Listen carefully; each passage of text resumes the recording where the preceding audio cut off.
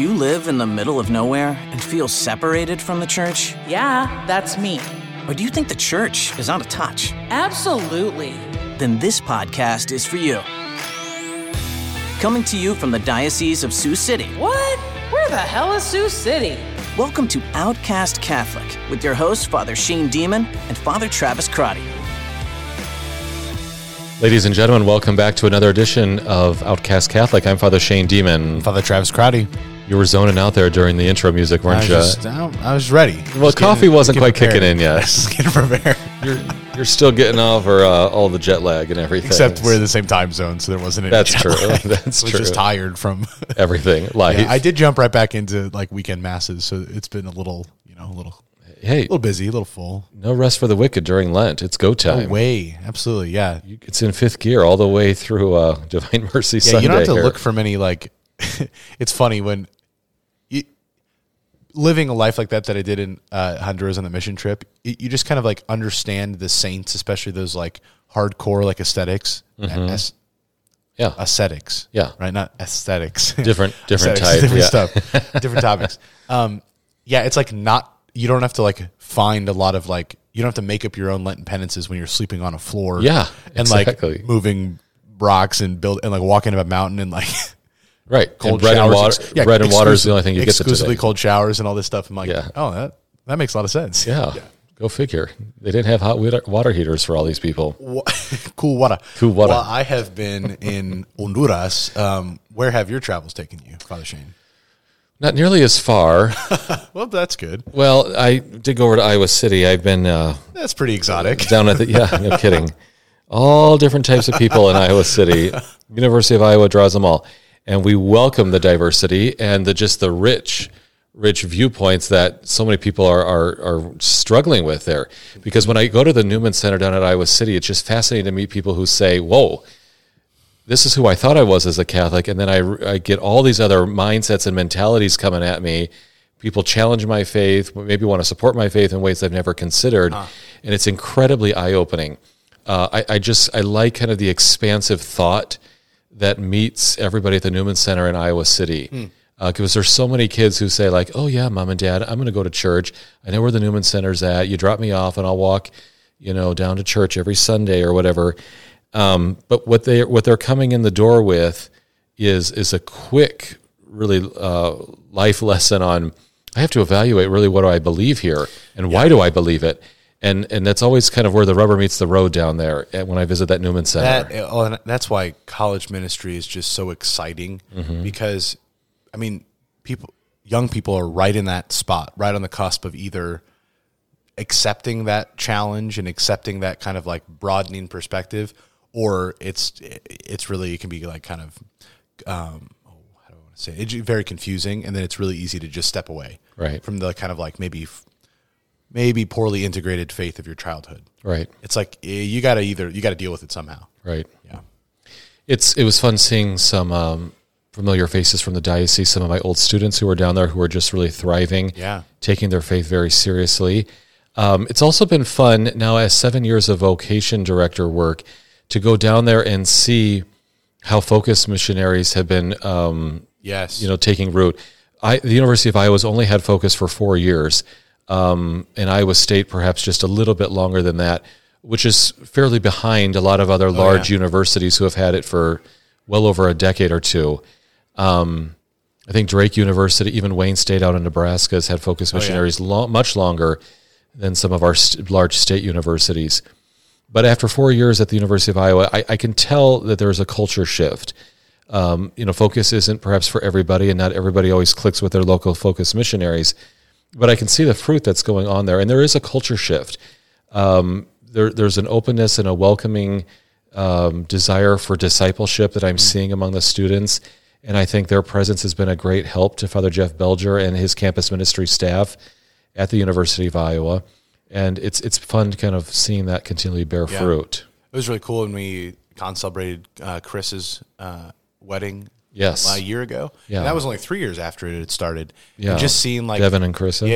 seeing the community that then came around them. That was basically like the University of Iowa Newman Center's like Focus people. and just in a few years, watching how successful that was. Yeah, Yeah. that was really exciting. Yeah.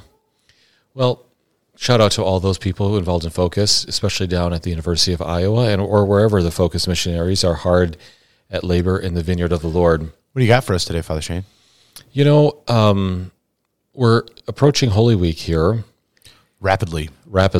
and I think it would be good to maybe just step back and offer a little spiritual encouragement to our listeners who are really feeling outcast. You know, we recognize that we have listeners who practice the faith sincerely and who have many family members who don't, and that weighs heavily on their heart. Mm-hmm. We recognize that we also have listeners who might be living in a culture that doesn't really support active Christianity. We also have some listeners who are just trying to be devout Catholics, and they're striving and they're going, and they just got like no one to run with them. You know what I'm saying? Like maybe they go to work and they go out with some young adults after work on a Friday during Lent, and like everyone wants to get sausage pizza, and you're just like, well, you know, is there any faithful Christian out here who wants to eat fish with me, or perhaps, you know, pasta primavera or something without meat, you know, something, macaroni and cheese, take your pick, whatever. You know, we have lots of listeners who are just kind of struggling and feel like they're an outcast in many ways. Mm-hmm. And I just thought maybe we could offer just a spiritual word of encouragement during the sacred days of Holy Week to offer them a little support, specifically through the lens of saying, you are not alone because Jesus, our Savior, was an outcast. You can look at the sacred liturgies of Holy Week as one big unfolding of how this man, Christ our Savior, God and man, took on the full consequences of being an outcast, taking on himself the sin of all the world, the sin of humanity, but also taking on the full consequences of what it meant to be in opposition to some of the Jewish leaders of the day, what it meant to stand in opposition of maybe Roman authority, not on a political level, but in terms of what is the ultimate kingdom at hand. What did it mean to even just be feeling an outcast from his own disciples who still weren't grasping what his mission was going to fully entail and what it was all about? Mm-hmm. Christ our Savior was an outcast. And these sacred days of Holy Week really point to that in very strong ways. Yeah. And he was an outcast, not just because he was a loser and people didn't like him. He was an outcast for the sake of saving us outcasts, right? And then giving us outcasts a participation in his life. Yeah.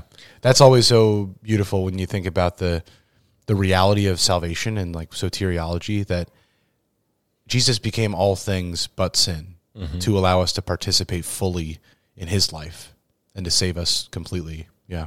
Despite of sin. Mm-hmm. Well, and he was also an outcast because he was willing to preach the truth. He was an outcast because he was willing to love the unlovable. Yeah, because he was also like not just settling for what the world had to offer. Yeah. And it started early on. I mean, you could look to like Luke 4. You know, Jesus is in the synagogue and he's quoting Isaiah, and the Spirit of the Lord is upon me, and he has anointed me to bring glad tidings to the poor and to proclaim liberty to captives. And then all of a sudden, not much longer after that, the people of Nazareth are ready to drive him off the edge of the cliff. Yeah. They've led him up to the brow of the hilltop, and they're ready to push and shove. And he slips away out of their midst. His hour had not yet come, right? So from the beginning, just of public ministry, he was really rejected by his own people. No prophet is without honor except from the native place. From the beginning, his own local community was saying, "No, thank you. We're going to go look for another flavor." Hard pass. Yeah, hard pass. Full stop. Never mind. I think a lot about how Jesus was an outcast, just in terms of also where his mind and his heart was. Obviously, he's divine, so he was seeing things and interpreting things in ways far beyond us. But, before his suffering began, he looked over Jerusalem, right? We're in, Luke 19. He looks over Jerusalem and he just laments it. You've been in that church before? Yeah. Yeah. So for those who haven't been able to be there, the behind the altar is just like an just a pane of glass window, and you get to see Jerusalem from presumably where Jesus was weeping over the city on the other side, right over by the Mount of Olives, right. And it's got the front altar has that interesting image that he says, "How I'd wish to gather them like a hen with her gathers with her chicks, with her brood," right. But just laments because they're not accepting, they're not like receiving him. Yeah. Just to spiritually put yourself in Jesus' shoes there, looking over the city, the hustle and bustle of everyday commerce, life, and business, children running around, the elderly, walking in the streets, everybody going about their daily lives, and God himself sitting there weeping over the city, knowing what he can offer them and knowing that it's just being left on the table up for grabs. And his heart just melts for that, to say, look what my people are rejecting, and look how much more that I want for them that they don't want for themselves, or perhaps don't even recognize that they need this for themselves. And I'm going to go walk into that city triumphantly, yes, on Palm Sunday, knowing how it's going to end. And I will continue to weep for them all the way to the bitter end, knowing that I will redeem it in the midst of the suffering. His mind and his heart was as outcast as you can get in that moment. Other than the other persons of the Trinity, no one fully comprehended exactly what he wanted for Jerusalem in that moment, in her hour of salvation. No one was, no one could fully comprehend, other than the love of the Father and the power of the Spirit, how to console him in feeling so distant and so outcast from his own creatures, from his own children. The Blessed Mother, shared in that, and she would have offered a very holy and motherly response to his suffering heart in her own motherly care. But no one could fully enter into how outcast God was in his own world. Yeah. Especially in that moment, and leading all the way up to the cross. And you mentioned a little bit ago, leading up to his passion, Paschal mystery, even with the apostles who still didn't get it. And we've been through Lent, I think, a few different times they've come up in the scripture readings when he's like this generation asking for signs. Yeah. It's like, you're not going to get a sign, But those times he sighs, and I think the Gospel of Matthew kind of mentions that a few different times. He like groans and sighs all the time because it's just the pain that's coming out of like he's not being seen, known, and loved as he is seen, knowing, and loving those who are around him. Right. And that's so often our experience of feeling outcast, especially those who are within the church, whose friends, whose family members are away. There's that feeling of not being seen, known, and loved, not being cared for, not being understood. But it's so helpful to recognize, like you're just pointing out, that we're not alone in that because Jesus paved the way for that, and he invites us to be there with him. Yeah, he's paving the way, not only in the big sense of how he was such an outcast from humanity who would not accept its Savior, but he was paving the way even in the small ways. The Pharisees who question him about, why do your disciples not fast? And he says, you're not going to be fasting when the bridegroom is here present. Or when he is questioned by the scribes and the Pharisees, why are you eating with tax collectors and sinners? Who are you associating with? And why are you tainting yourself? What are you doing? Those are small ways where he entered into what it's like to feel an outcast, to go and be with the outcast, the marginalized, those on the periphery, but then also to feel outcast from the Jewish authorities, to constantly be questioned, to constantly be scrutinized. And we have faithful Catholics who are out there who are constantly being questioned and scrutinized by everyone around them for everything they do. Some of that scrutiny might just be genuine curiosity, like, hey, I'm kind of curious. You do all these Catholic things, why? And there might be an opening for evangelization. But there are others who might just be offering spiritual daggers of discouragement, trying to just kind of pick apart and discourage you as to why you do these things and why are you so faithful. And that actually might be just speaking from their own conscience, like, your fidelity and your Catholic practices are actually making me feel guilty. Yeah. Because I don't have it all together spiritually. So why don't you just go away from me? Right. You know? Yeah. I'm just, as you're sharing all that, it's interesting that it's interesting that, inspired by the Holy Spirit, the writers of the scriptures, especially the Gospels, would focus so much on how like discouraged and challenged and outcast Jesus is in his public ministry.